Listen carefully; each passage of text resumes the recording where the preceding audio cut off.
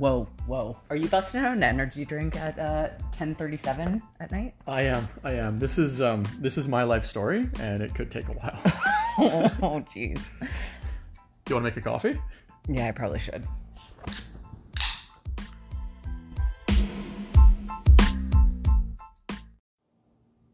All right, well, you're all powered up. Yeah. Your Monster Energy here. You got your coffee, so we're ready to rock and roll now, eh? All right, so this episode here, we're going to get into Kevin's story about how this whole thing went down. So I guess let's start at the beginning. When did you start, when did you notice that you had a weight problem, or when did you start thinking that you were any different from anyone else? Or I think some of my first recollections of being different, or being bigger or larger than other people, are starting to recognize that. I realized that was probably somewhere around 4th or 5th grade, maybe 6th grade. I can't remember exactly what years it was, but there was a few situations that I remember and a few points that I remember from back that long ago. Could have been even around 4th grade or so, 5th grade. One of those times was when our school was going to a field trip to the pool, and the first thing we did was all got dressed in the change room and came out onto the pool deck, and we all sat down in a big group before we got into the pool, and the whole class was there. And it was the first time I remember where I looked around and I realized that I looked different than all the other kids. It's the first time really that I remember sitting with my shirt off with everybody else, out of a bunch of other guys, basically. Like, I didn't care about what the girls looked like, whatever. Their bodies are totally different. But I remember looking at all the other guys and just thinking and remembering that I looked different. I looked bigger than the other guys. And I was one of the last ones out of the change room. So I strategically placed myself near the back of the class, near the back of the room. I could see everybody else sitting there, but I couldn't really see myself, or they couldn't see me. I could see myself. I was totally there. Probably a good thing. This is you deep. don't want to be We're getting really deep. Out of body experience. That's right, exactly. That's how bad it was. I wanted to be gone out of there as fast as I could. People couldn't see me. They were all facing the teacher at the front, and I was sitting at the back looking at everybody else. So I was definitely there. And I just remember looking around at the class, looking around at other guys, and thinking like, okay, well, I'm sitting here and I got this little extra role here or whatever. Like, I wasn't a huge kid. I look back at pictures that time and I wasn't a big kid, but I remember being just a little bit bigger than the rest of them at that point. One of the other things that I remember, it was right around the same time, probably 5th grade. We were sitting in class, and I remember a kid named James came up to me and grabbed my chest like it was a radio, tuning the radio thing, and he yelled to the class, "Tune in, Tokyo." So he grabbed my chest there like that and did a little twist. I guess he called it a titty twister, whatever you want to call it. But the whole class saw and the whole class recognized it, right? Did they laugh? Everybody laughed and thought it was the funniest thing in the world. And I laughed at the time too. And then within half an hour, it was during lunchtime. It was an inside day at lunchtime. And I remember before lunch was even out, I had faked a stomach ache and thought I was sick in my mind, and called my mom to come pick me up that day because I was sick. But I knew that in my own mind, it was because kids were bugging me, making fun of me. James had made a fool of me, I guess, at the time. And I felt like I just wanted to get out of there as fast as I could, not be there.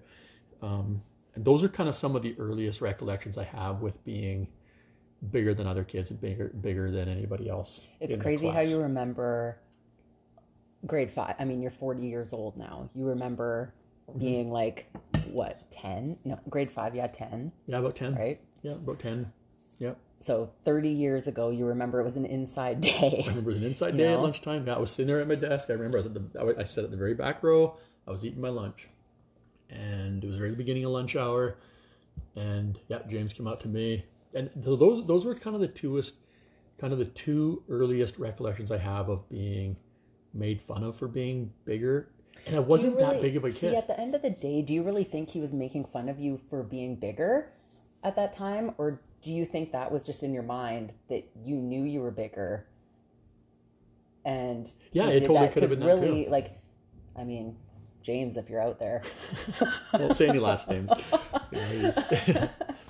But you know what I mean? Yeah. Like how you perceive I don't think James everything. would even remember the situation. Of course he probably not. has no recollection of this Of whatsoever. course not. Yeah. I can name 17 kids in that class because of that situation, because I remember looking around, looking at them, laughing at me. And I could remember a bunch of the kids that were in that class, because like I said, they were all looking at me, and I was Like, looking at them, looking at me, in laughing. Tokyo, it's Right. because I'm chubby. That's right. Yeah. And maybe that wasn't. Maybe it was because he just wanted to Give you a just wanted to purple fill me nurple. up. Just wanted to fill me up. No, I don't know. Maybe he wanted to give me whatever it was, but that's what I felt in my own mind, was that's the reason that he did that, right? I remember, like I said, I was younger. I didn't have a huge problem with I wasn't super overweight. I wasn't super obese. I look back at pictures, and I was a little bit rounder, I guess, than most of the kids. I remember as a kid, we never really thought about eating healthy. My mom's always been a trainer, an aerobic instructor, and health and fitness was kind of her life, but we weren't indoctrinated in that. We weren't pushed that way. We weren't, forced to eat always healthy and things like that. And I gravitated towards the sweets and the pastries and the desserts and things like that. And I remember for a lot of years being jealous of my brother, for example, because he wasn't really a sweets guy or a sugar guy. He never had a weight problem growing up. And I was always jealous that he could go a meal and didn't care to have the dessert. Sometimes he liked it, sometimes he didn't. But I remember being jealous a lot of times, thinking like, okay, I just had a piece of cake, or I just had a bowl of ice cream, and there's one piece of cake left, and I got to have that. That's mine. I'm going to have that for sure. That's no way that's going to waste, and there's no way it's sitting until tomorrow. Whereas I know that people around me weren't thinking, because they're just sat there, no one else really cared, right? But I remember so many times thinking that in my own mind, and always gravitating towards the sweets or the pastries and things like that, the cakes, the baking. And like I said, I was always a little bit more round as a kid. I wasn't huge, but that obviously changed as I got older and got more towards my adult years, where that all caught up to me. So like I said, my mom was a weight trainer. She was a fitness instructor, and she also taught, and she still does, the courses to become a weight trainer, become a trainer. Is that? Was this when you were a teenager, or when, so the Tune in Tokyo thing, this was young. This was young. That was like, this was grade 4 or 5. And so beginning of high school times, what did everything look like at that point? Like, were you overweight then? Were you so it was a little bit. Were you So going through high school, I was always active. So I always played sports. I always played basketball. I didn't jump into the school teams until grade 12, but I always wanted to. But I always felt in my mind that, number one, I wasn't good enough, so I didn't even try out. Number two, I was too big to play sports. Okay. But I still played them all the time. I played at lunchtime. I played after school with my friends. I played, my friends we had a key to the church. We'd go there, play all the time. We'd always go play sports, play basketball. I was skiing with my mom or snowboarding, whatever it was. I was always into the sports. But in my own mind, I always felt I wasn't good enough, and I was too big to play. Everybody else was smaller than me. I'm too big to play. I can't play. Finally, in grade 12, I'm like, forget it. I'm going to play at least one. I played basketball in grade 12. I was going to play 1 year and do it. But I still always managed that with food. Food was always the top of my mind, and it was not healthy food. It was very, very rarely healthy food. I remember our school had a school store, the Den. We'd always go in there. We'd work, when I was in my accounting class, we worked there. But every day was a chocolate bar and a bag of Doritos, zesty cheese Doritos, and a can of Coke. That was every day when I worked in the Den. That's exactly what I had. For lunches when I was growing up through high school, it was usually like a nice sandwich, a bag of chips, some kind of a candy, a can of pop, maybe a piece of fruit in there. So it wasn't like we weren't eating great. We weren't eating terrible either. But it was always on my own that I'd find the terrible food. It was always on my own that I'd eat the junk food. I would find it in the house, and I would eat it in my room, put the garbage somewhere else so people wouldn't see it. Always. After school all the time, I'd either run to the store or I'd go home and eat something at home before everybody else got home. I always gravitated towards those kind of, the unhealthy foods, the delicious foods. I'd get home from school, I'd make a plate of nachos, and I'd have a large, big cup of peach juice with it to wash it down, or a nice cereal, a salad bowl full of mini wheats or other types of cereal, right? So it was always not healthy foods, right? And so I'd fill myself up right after school, and then dinner would come, and I'd fill up after dinner or whatever. Now, the weight didn't really catch up to me a lot until I stopped being so active. I was always playing sports, and I was always doing things, but it didn't really catch up to me until later on in my life, when after I got married, basically. But before that, I was always very active, but I always had an affinity for food. I always wanted food. I always thought about it. And I guess one of the biggest problems is it always made me feel comfortable. Not physically, but emotionally. Physically comfortable. I wouldn't eat nice food. I wouldn't eat good food. And so I never felt good after eating it. But in my mind, I always felt emotionally comfortable with food. It always set my mind at ease, and it always made me feel better for the feelings that I had about who I was and how big I was, or how not able I was to do things because of my size. I always find that comfort in food. Okay.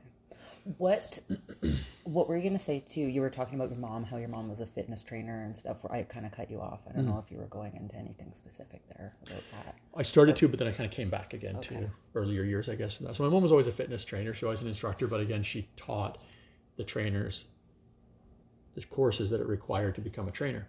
So, I'm not sure. In my own mind, so there was a time where I took some fitness courses and weight training courses, and I thought it was cool, and I thought I'd get into it.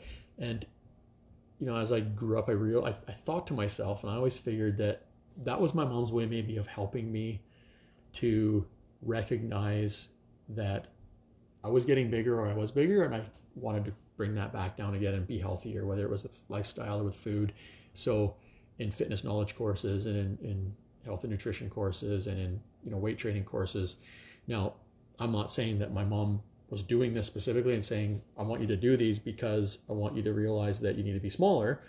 I think she just was trying to help me just do something and be healthier, right? Yeah. Which is fine. It totally, but in my own mind, I thought to myself, like, I'm really big and she wants me to be smaller, and this is what her way of doing that, or her way of subtly doing that, which is a great way to do it, really. Yeah. But it's my own mind that tells me these things, and then my own mind that kind of skewed that. I would never hold a grudge against that, because that's my own problem. That's my own self not recognizing that I needed to be better and putting that blame on somebody else. But I never would really do that. I never thought that was the case at all. I never would hold a grudge against her for that, definitely. I think if that was the way that she wanted to do that, that was a great way of doing it. It was just me not recognizing that, and me not taking advantage of that opportunity to learn about what is important with health and fitness and with your own bodies, right? Did you, when you took that was a course? It was a couple. Was it like a nutritional thing, or just a physical, more physical, more learning about the bodies? There was some nutrition involved with that. The basic fitness knowledge, there was the knowledge about health and about nutrition, mostly about the body, how it reacts to certain foods, and about learning the muscle groups and learning about different parts of your body and the muscle groups in the body. And then the weight training courses was more about training your body to be healthier and things like that. But that was mostly about weight training and physical fitness and things like that. So I did take foods and nutrition courses in school. But actually I do remember this, though. There was one time where we were in this course and someone else was teaching it this day. And I don't remember if it was the same class or a different class. Someone else was teaching it. And there was a time, and I was probably 16 or 17. And one of the things we were talking about in that class was body composition, and how males and females have a different body composition. And I remember being in a group. I was the youngest one there. It was probably 8 of us or 9 of us in the room. And taking this course, they were in their 20s and 30s. A couple people maybe were older than that, and I was like 17. And I remember talking about body composition, and I felt uncomfortable right from the beginning, because I'm the youngest, but I'm also the biggest. And so I'm already feeling like, okay, here we go. Like, I'm already feeling uncomfortable about this. And one of the activities that they had us do is they had us grab onto the front of our shirts where our belly button was. And on the count of 3, we all had to pull our shirt up to show just our belly and where our belly button was. And it was like, just to kind of show that males and females' bodies are different, and they look different, and they have to be treated differently. But their belly buttons are in different areas or different parts in the body. And I remember this horrible feeling that, like, as soon as I pulled my shirt up and I looked around the room, and everybody's these fitness people and they're all in great shape, and here I am with this belly and, not looking like I just came from KFC, like not looking great. I wasn't huge at the time by any means. Like, I wasn't a big guy at the time. I was probably 215, 220 pounds, maybe even smaller. Basically like where you're at now. Yeah, but everybody else was like 160 probably, and and fit. And so for me, I pulled my shirt up and I looked around the room, and everybody's got flat stomachs. I'm like, oh. So I pulled mine down as soon as I could. But I remember at that point even just being super embarrassed about not being the same as everybody in the room. And these are feelings that I've had all the time, you know, going with my buddies snowboarding, going with my friends shopping for clothes and jackets, and, you know, going anywhere basically, and always being the guy that was a little bit bigger. And sometimes was quite a bit bigger depending on what point of my life I was at, but always feeling like no matter where I was, always the bigger guy, always the bigger person. I got to sit in the front seat because there's 3 people in the back, and not all 3 of them aren't going to fit if I sit in the back. I got to sit in the front, which is great. Riding shotgun's great, but not because you're the biggest guy there. Yeah. Right. And so there's so many different points in my life and so many different things that I can think of off the top of my head that always made me feel like you are different from other people, no matter what. And not that people treated you that way. Not that people like, we're going snowboarding, and I commend my buddies who I went with all the time who never ever acted like, hey, you can't, you know, we're going through the park, the snowboard park right now. We're going to do some tricks and stuff. We're going to do whatever. And maybe you should record us because it's going to be easier for us and not for you because you're a bigger guy. Like, they've never treated me like that. They never thought that. But always in my own mind, I always thought that, like, hey, let me just record you guys. And then, of course, I go to do it and I fall and break my shoulder. So maybe I shouldn't have anyways. But, you know, there was a lot of times like that. Do you think after you did that, do you think after you broke your shoulder that you were less inclined to do physical things? Like, is that when things changed? Absolutely. As far as like when you slowed down? Yeah, absolutely. There was a time where you become worried about your own body and worried about like, hey, maybe I'm too big to do these things. Maybe I just shouldn't be doing them. Right. And I think that was one of the last times I snowboarded for probably, and we used to go all the time. We used to go a couple nights a week for years. And after that, I probably didn't go for 7 or 8 years. And then I went once. And then the last time I went again was like a couple weeks ago. So that point on was a big part of that for sure.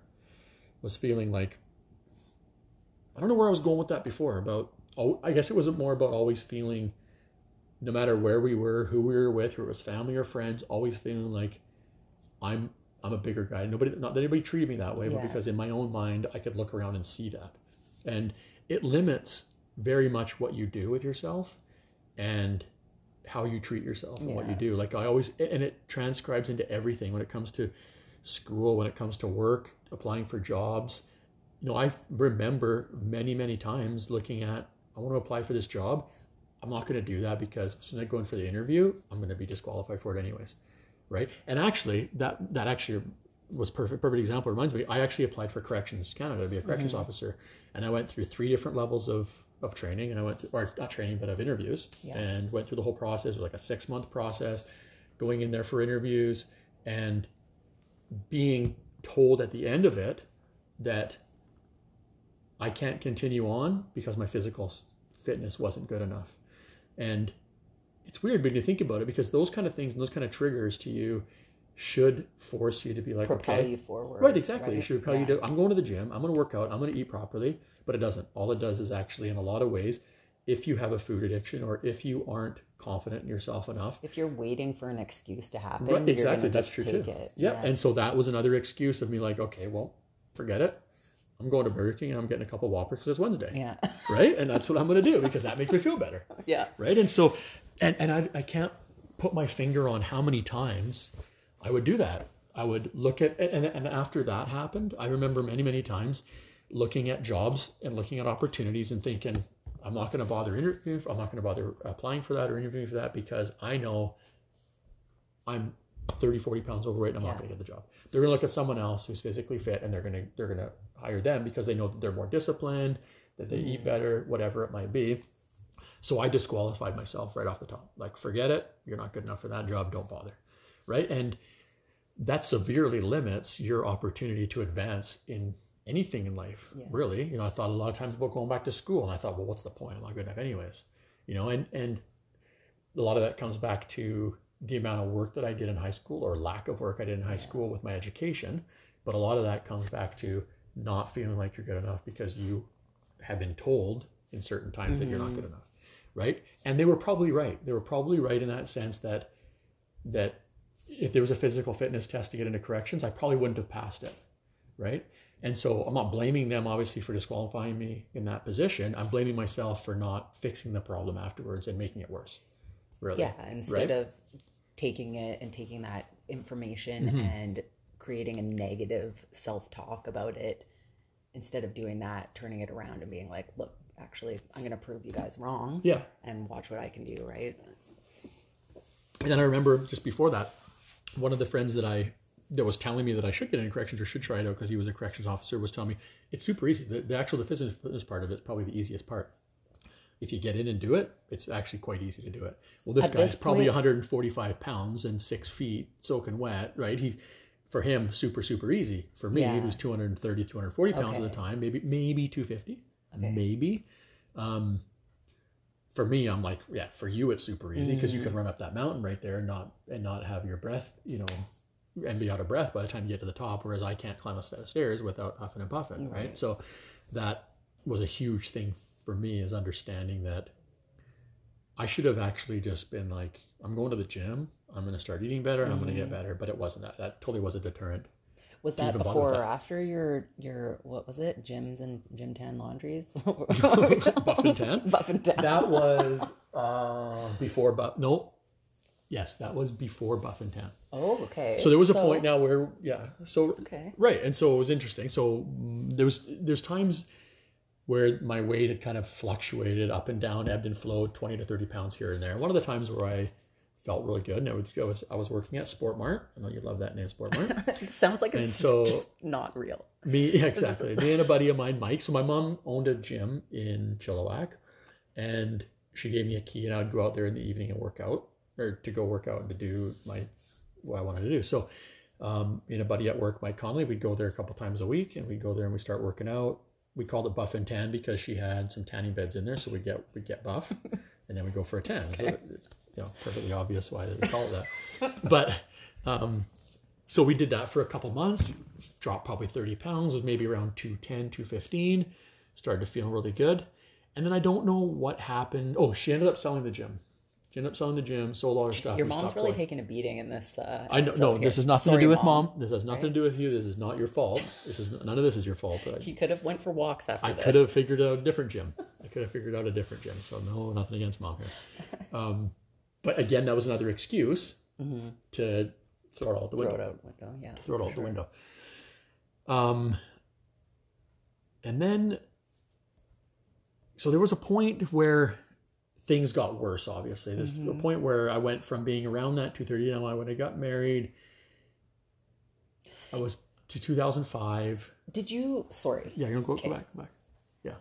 Did you ever do any, before that point, before you got married and stuff like that, did you ever do Weight Watchers or any kind of weight loss, or like, did you ever try diet? No, did you do anything like, did you ever, Yeah, so funny you say that, and I was actually going to come back a little bit and talk a little bit about this Buff and Tan stuff and all this other stuff at the time. So, not set structured weight loss regimens or weight loss programs. I tried the low fat diet, American, the standard American diet, and I coupled that with working out and things like that. But here's the thing about that's funny though. For so many years, so we'd go to do this, we'd go to work out, and then we'd be done at like midnight or 12:30 because it was after the gyms closed, after we were done work, we'd go out there, it was late at night.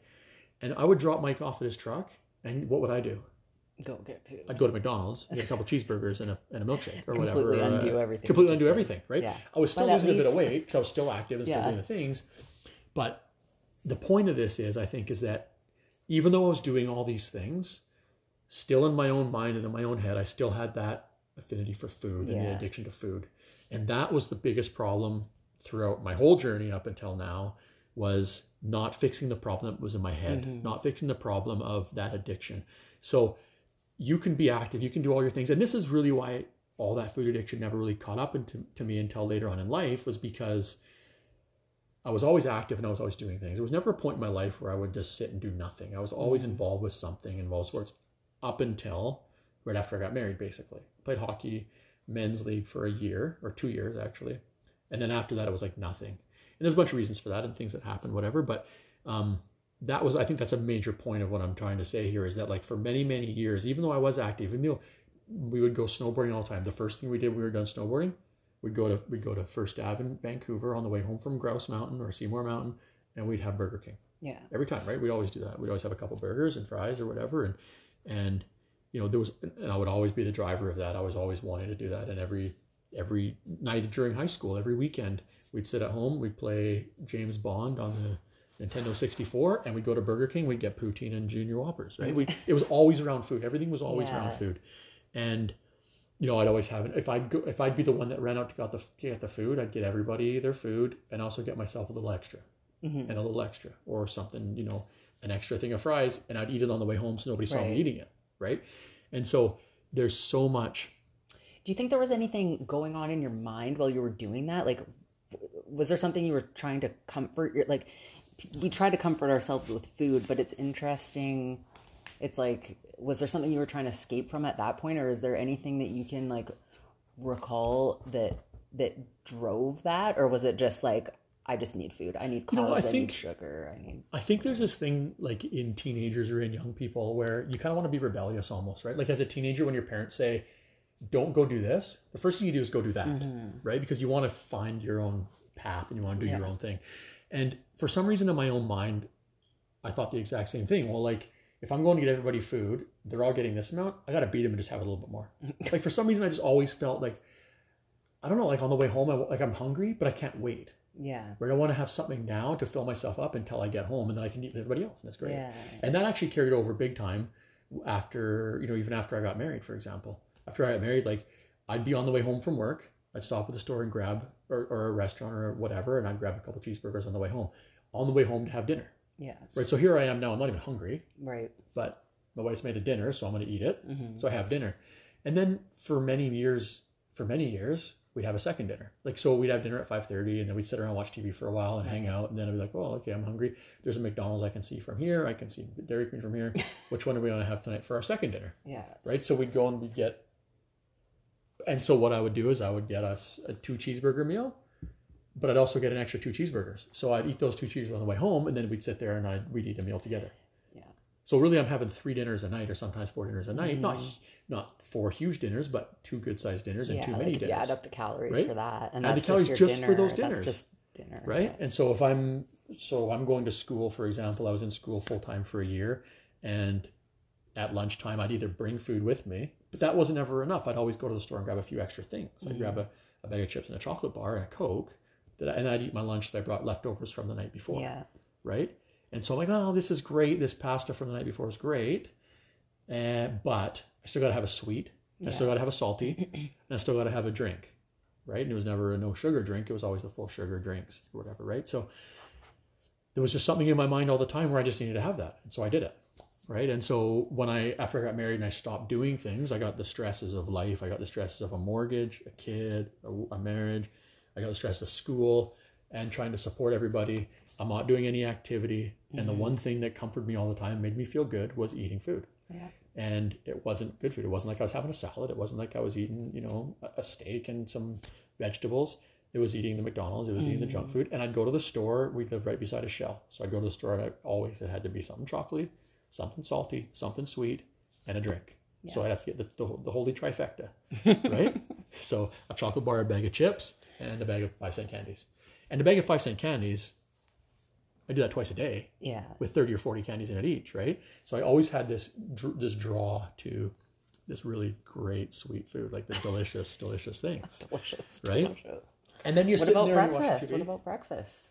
Did you eat breakfast? Not a lot would I eat breakfast. Even in high school and stuff. Well, okay, so in high school I would eat breakfast. In high school I would eat a big bowl of cereal and another big thing of peach juice. And so by 10 in the morning when I'm feeling sick, I never really realized why. And I realized it was because you're eating this crappy food every day, right? And after high school, though, I never really had much for breakfast. And the reason why is because after I started gaining a bunch of weight, I was diagnosed with sleep apnea.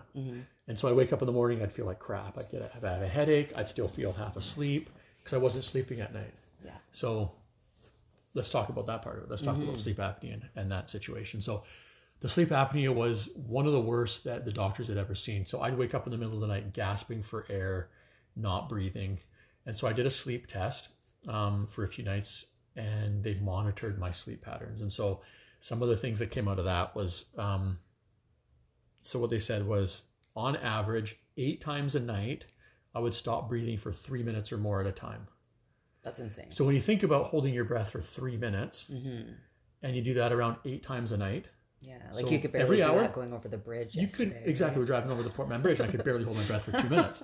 So you do that now 8 times a night, and the blood cells that you're killing while you do that. This explains everything. Right, exactly. Now you wonder why I'm, the way I am. And so on top of that, 45 times a night for 30 seconds or more. So even 30 seconds, when you do that repetitively all night, plus add the 8 minute or 8 times, 3 times each time, you're waking up in the morning deprived of oxygen all night, gasping for air, not getting a good sleep, and you wake up in the morning feeling like garbage. You can't operate, you can't function. In fact, when I had a job, when I was working outside sales and I was selling windows, I basically had to stop doing that job because I could not get up in the morning and work. Like I just could not function and operate. So I decided to go to school instead, right? I thought, okay, I'm going to go to school. And realizing later that the reason why I did this is because I could not function in the morning. And that's where my job took me. Like guys doing construction, you get a hold of them in the mornings. It's the best time to get a hold of guys. And I just could not do it. So the funny thing and the interesting thing is you go through this whole pattern of all this and you think to yourself, like, shouldn't this drive you to fix the problem? Yeah. Shouldn't this drive you to get in your head and realize what the heck is going on with your mind and change things? But it really didn't. It made me comfort myself more. Yeah. Right? And then, so I go to a point where I get married at 25 and I get up to just over 400 pounds. Get up to 403 pounds. And now I'm sleeping with a machine on my face every night. I feel like, remember that old cartoon, The Raccoons? Yeah. So I felt like one of these guys, right? So I had this big thing on my face all the time, every night. I'd travel for work. I had to bring it with me. So half my suitcase now is a sleep machine. I had to bring limited amount of clothes because they were so friggin' big. I couldn't fit in my suitcase hardly. So, traveling and stuff for work. And that traveling for work is a whole nother story. So we can get into that in another episode and talk about all that.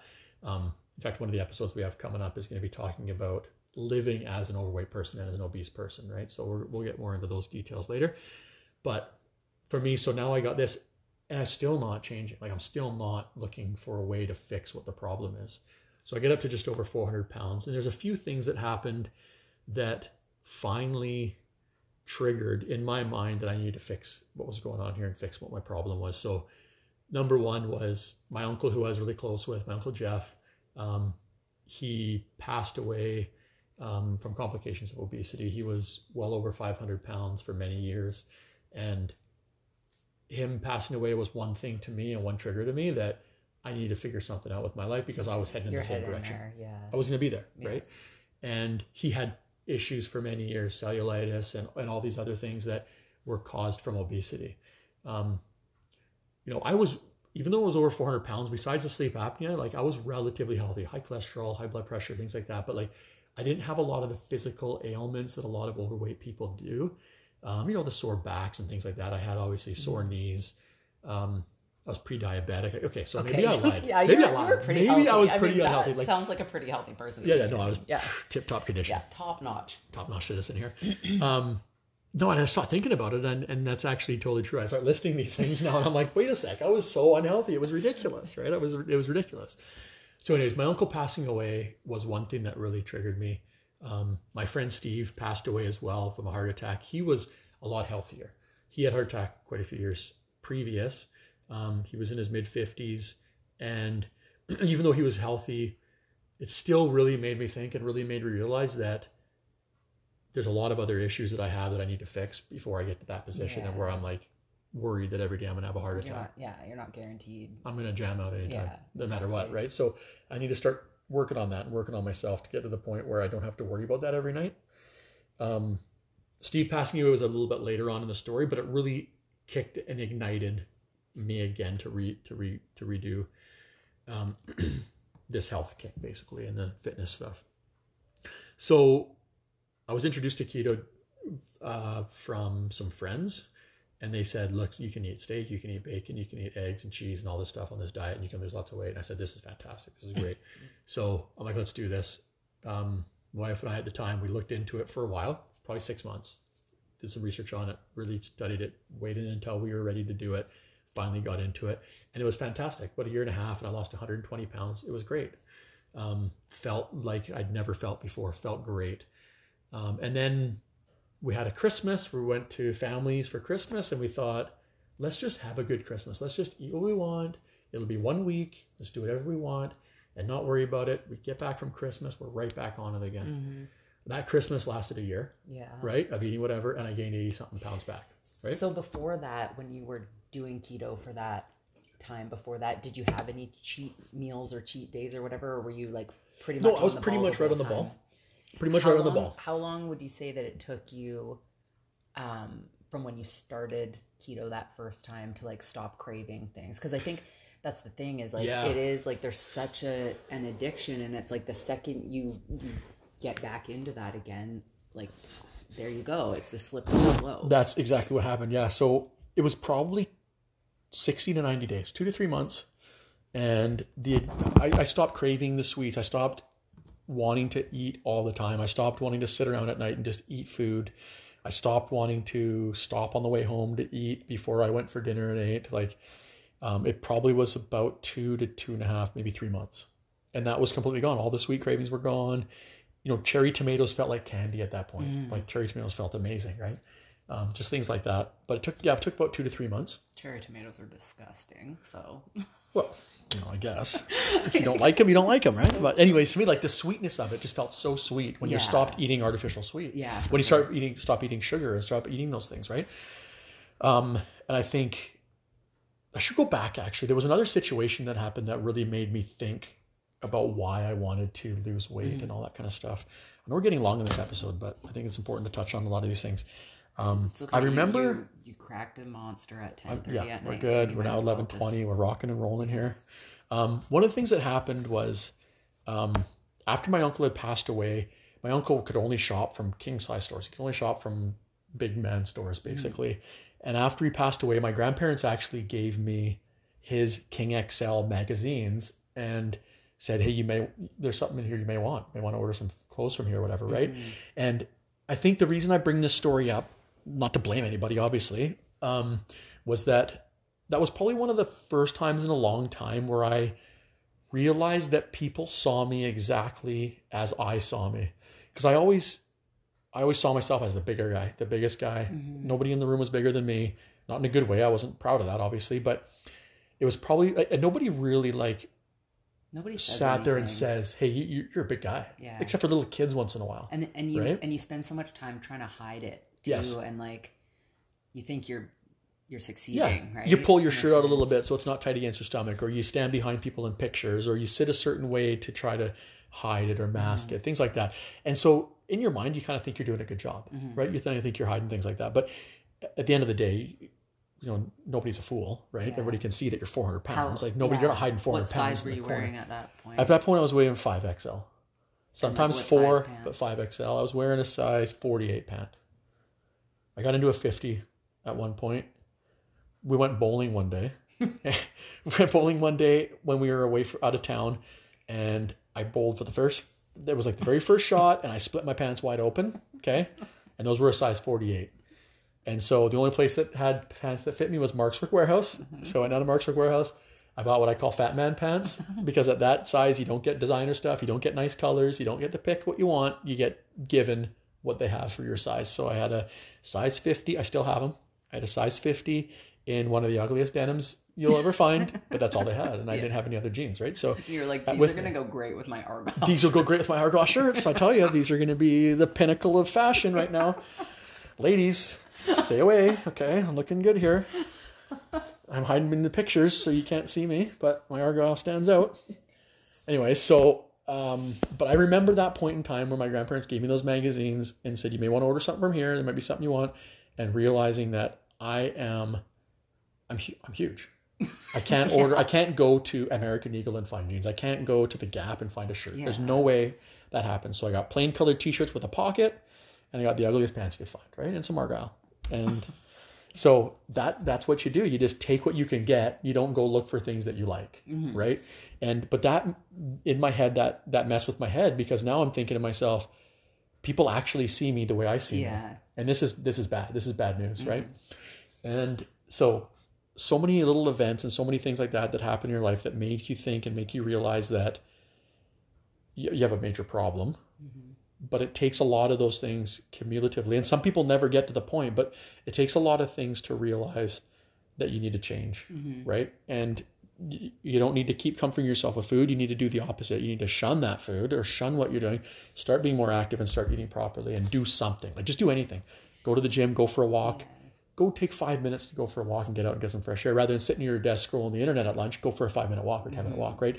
Start somewhere. Start somewhere. You have to start somewhere, and you have to drop something to do something else. Yeah. Right? I think for like the longest time too, like it's almost like you're in denial. Like people do point things out. Like I know you said like, your grandma or whatever saying like, oh, you should go for a walk or whatever, Right. grabbing your belly. That's right, saying, exactly. I should go for a walk. Exactly. And instead of thinking, you know what, maybe I should go a walk, you're just like, I'm freaking offended. That's right. I'm not going for a walk. I'm not going for a walk. Because you want me to? I'm offended, yeah. I'm not doing that. And so you do the opposite of that. I'm grabbing a bag of chips. Yeah.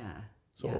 Like see this you, doesn't Grandma. bother me. Right. And then you pretend that it doesn't, but those words just ring in your head.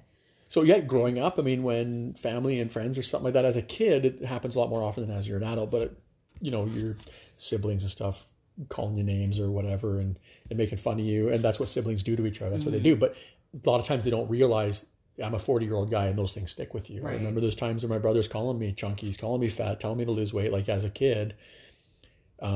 Those things stick with you for a long, long time. Yeah. And so some of this, I guess, is around just treating people the way that you want to be treated, because those things stick with a lot of people.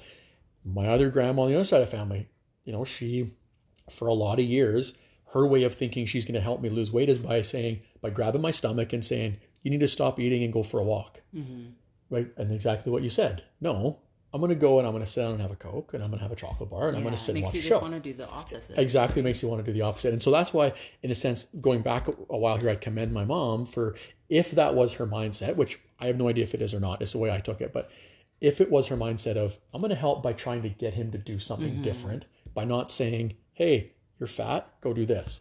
By saying, hey, let's get you into these courses. Let's try.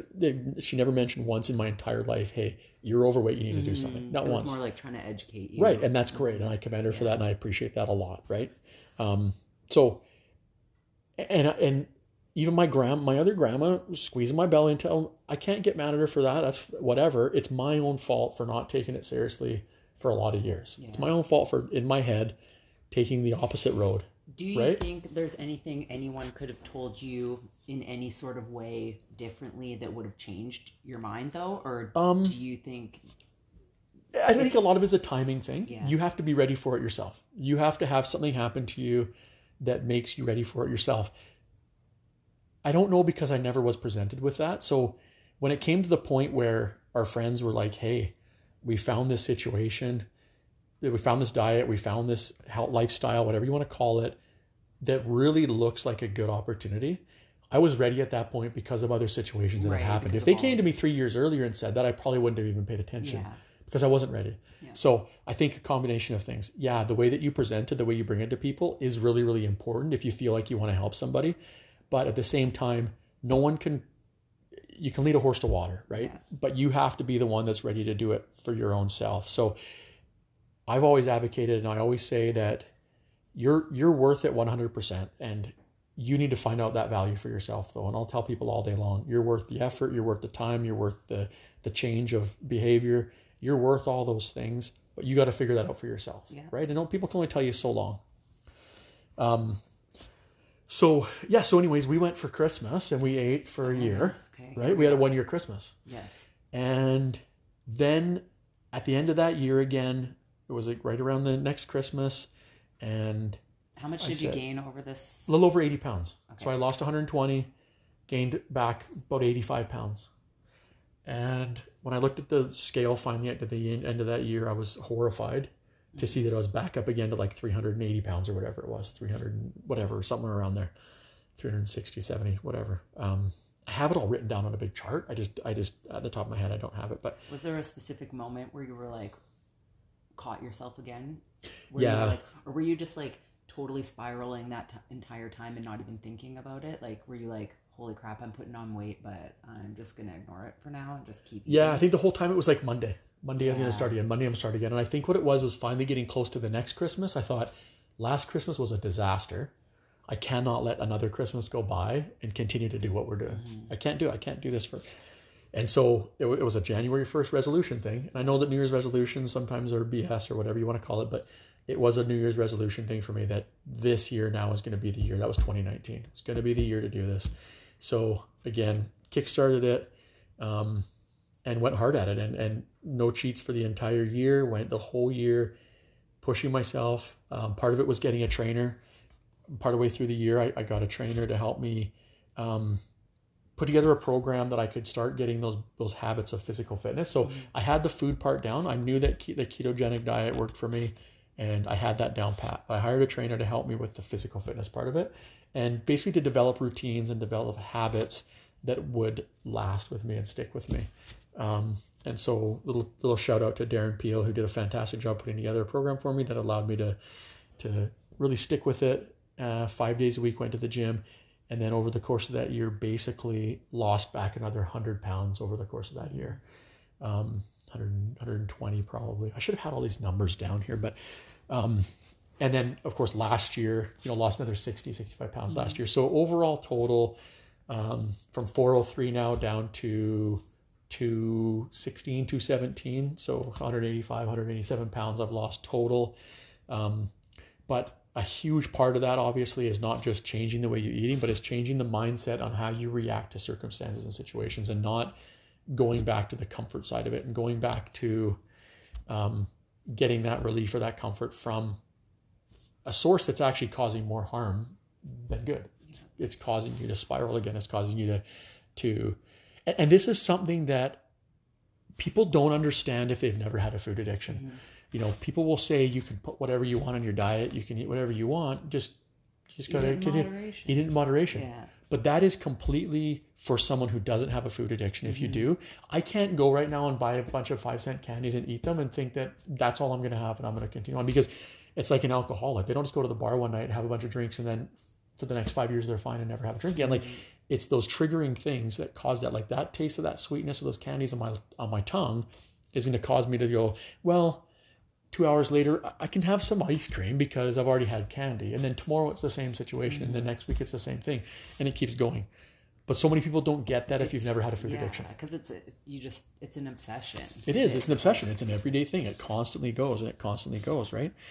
So anyways, yeah, and that is something that a lot of people don't get. And I see a lot of nutritionists and I see a lot of people out there who say, you got to get active, you got to do your thing. You can have your cheat deals, you can have your cheat meals, no problem. You just got to continue on the path and continue to do what you're doing. But it's really easy to say that if you've never had a food addiction before, if you've always been good with food, if you've always been okay with food or had a healthy relationship with food.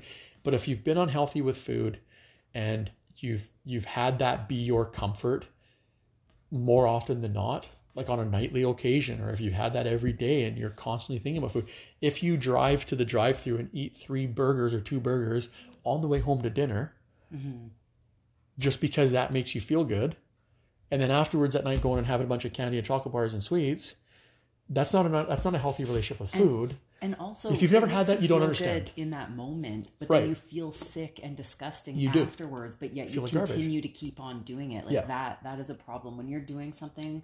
When you're basically harming your body to the point where you're feeling ill, and then you wait for that to pass and then just continue to do it over and over again, there's something seriously wrong. Like this, and that's the addiction part of it, right? Addiction part of it. It's like drugs, alcohol. It's like smoking. It's like everything. Yeah. It's like smokers. At the end of the night, I'm never smoking again. I'm done. This is my last day. And then 2 days later, they're smoking again. Yeah.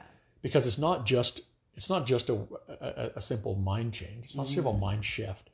It's not, because sugar does the same thing. I don't know. We should have done our research on this. We should have had more stats and specific. Sugar, it does the same thing that freaking cocaine does, to the brain. Like it does. It triggers your endorphins. It makes you feel good. It gives you comfort, and it gives you that spike of adrenaline. Really, it does. If I go and eat a chocolate bar, full sugar chocolate bar right now, and some candies, like I feel great. I feel for 15 minutes. 15 minutes. And then you're like, oh, geez. Now my gut's hurting me. I got a headache. Yeah. Anything that's causing that is obviously a problem. It's obviously an issue, right? I don't know if there's anything else I wanted to really touch on in this here. I think. What do you think? I mean, at this point, like, what do you think it keeps you going? Like, how? Like, do you feel like you're changed forever now? Is this the way you're going to eat for the rest of your life. Yeah, actually, that's a great point. Yeah. Yeah. I think for me, definitely is. I think, and the reason why I say that is because of how I feel when I eat a low carb, sugar-free diet. Like I honestly have never felt better. I've done HCG diet before where I was eating 500 calories a day and I still didn't feel good. I lost a bunch of weight on that. I still didn't feel good. No, you're starving. I still felt gross, starving yourself. You know, I did Atkins before, tried the Atkins diet before, still didn't feel great. It's very similar to the low carb thing, but in a different way. Didn't feel nearly as good as I did. Didn't solve the sleep apnea problem, didn't solve the headaches, didn't solve the addiction, didn't solve the cravings. For me, not having that insulin spike and crash all the time, not feeling the highs and the lows when you eat, always feeling stable and not feeling like food is controlling you and controlling your life, to me is worth always doing it this way and always eating this way. You know, we've been able to find some snacks that we can have to make us feel like we're having treats, to make me feel like I'm having a treat once in a while, sugar-free snacks, that make me feel like I'm having my treat. Yeah. But yet I'm not a slave to those things. Like if I sit at night and don't have them, I have no problem with that. I'm not stopping every day to get them. I'm not eating them in the car every day. I'm not going through, I eat spits quite a bit. Like spits is a great thing to have, right? Sunflower seeds. But I don't feel like I'm a slave to food anymore. And if I don't eat a dinner, I don't care. If I skip lunch one day, it doesn't bother me. Whereas before I couldn't go without doing that. There's no way I could skip lunch. Because I have to eat lunch twice, right? Like, whatever it might be, you know? So for me, I have no problem living with very low carbs and no sugar, you know, all the time. Like sugar to me is one of the worst substances you can eat because, like I said, it's a legit addiction. And there is nothing healthy about eating sugar. There's nothing good about eating sugar. There's no positive that comes from eating that. And you can tell the minute you eat it that that's the case because of the feelings. Like for me, everybody may not be the same, but for me, I get a headache within 10 minutes of eating sugar. I feel like crap. My stomach hurts. I just feel down. I just don't feel positive. I don't feel good. I feel unhealthy. I feel heavy when I eat sugar. So I don't eat sugar. And for me, I'll incorporate a little more carbs, like as far as, you know, different fruits and vegetables and things like that, probably. You know, adding a banana here and there, things like that. Yeah. But in a healthy way, not going back to eating like some candies at night. Yeah, that's the big difference. Like sugar, as far as what's in a banana, you're not going to be like eating a banana and then like, holy crap, like I just need to eat this whole, what do you call them? A bunch. I'm not eating 7 bananas. A tree of bananas. I'm not eating a tree of bananas either. Let me tell you that much right now. But yeah, I can eat a whole bunch of bananas because I have a sugar addiction now, right? Like exactly. I feel like I beat that addiction. But alcoholics do that. They don't go, if you go back to it, that's when you crash. Yeah.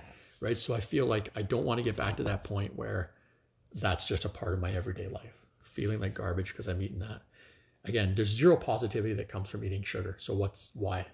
Right? And there's zero positivity coming from a Monster energy drink either. It's a low sugar. There's zero sugar in it. There's nothing positive there. Good for you in there. I find it's delicious, and I don't get a crash on it. I don't get hyper on it. It doesn't hurt my stomach. It doesn't give me headaches. So I'll have a Monster every once in a while. Okay. So that's the way that goes. Fine. You gotta do whatever you gotta do. The thing is it's about sustainability. You can't. It's about sustainability. If you're gonna have a Monster at 10:30 at night, then you're just gonna have to do that. As long as it's not sending you down some depressing spiral of. And the nice thing about drinking a Monster, this is totally off topic. The nice thing about drinking a Monster at 10 o'clock at night is that it's got taurine in it, and taurine actually reacts to the caffeine and actually brings you down rather than bringing you up. So I don't get a hyperactive activity on. Monster's actually bad for pre-workouts, bad for actually getting energy because it does the opposite. So it's not a problem. It's just delicious. You heard it here right from the scientific side of it. What else should we talk about real quick before we wrap up? Well, I just think like all in all, like what's changed in your mindset now as far as like your body image and your just the way that you talk to yourself and all of that. Like, so that's a great question. That's a really good question. I still have body issues. Absolutely. I still have body issues. I'm not going to lie to you. I still feel like I'm an overweight guy. I still feel like I'm a bigger guy. So right now I'm about 218, 217, somewhere in there. Like depends on the day and what time I weigh myself, whatever. I still have body issues. I still have loose skin. I still have all that kind of stuff. 5 weeks from now, I do have my surgery coming up, my skin removal surgery coming up. So I look myself in the mirror and I still feel gross. I still feel like I'm not where I want to be and where I'm at.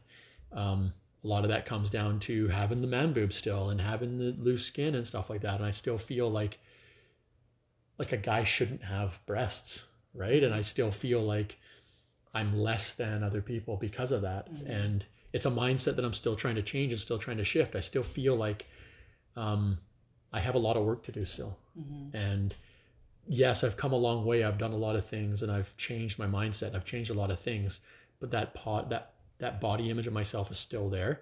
When I get my surgery and I get all that removed, is that going to change overnight? No, I know that it won't. There'll be other issues and other things, but I'm continuously working on those things and trying to realize that I've come a long, long way in my health, in my fitness.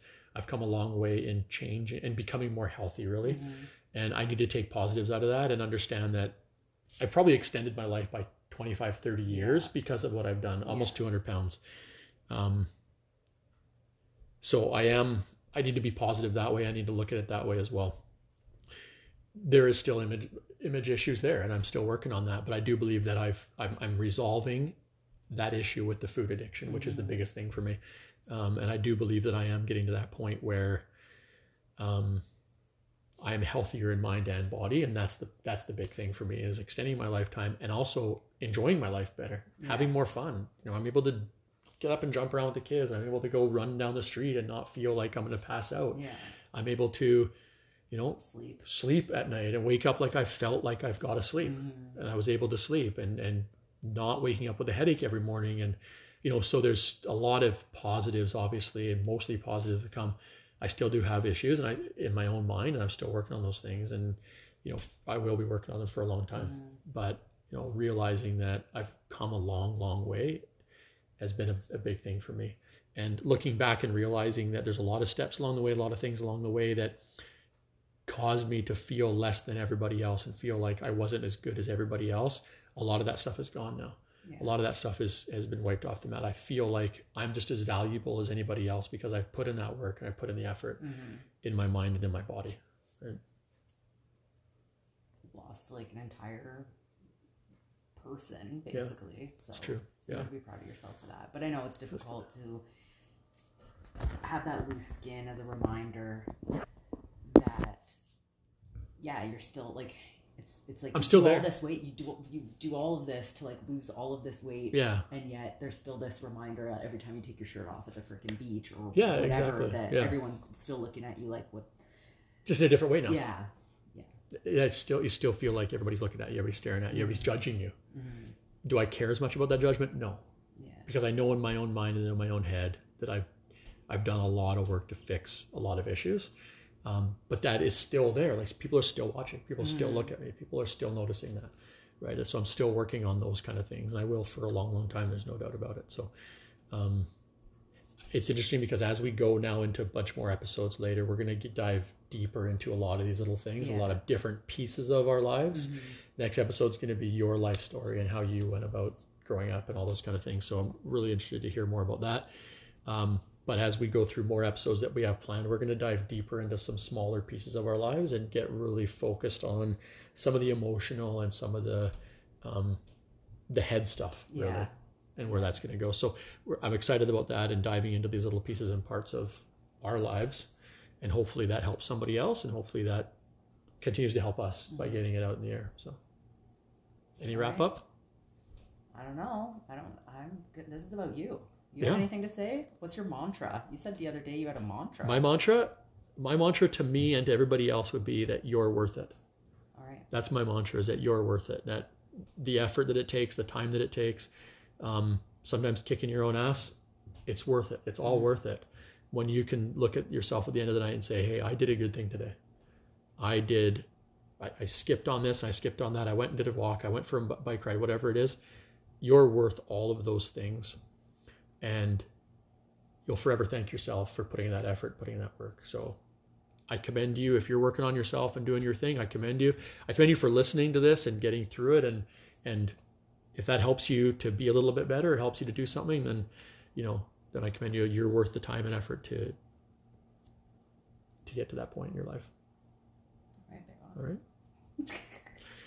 All right, that wraps up this episode. We're getting like the red light here. We're getting the red light. Like, we got 30 seconds here. 30 seconds, and otherwise we're going to cut you off. So, yeah.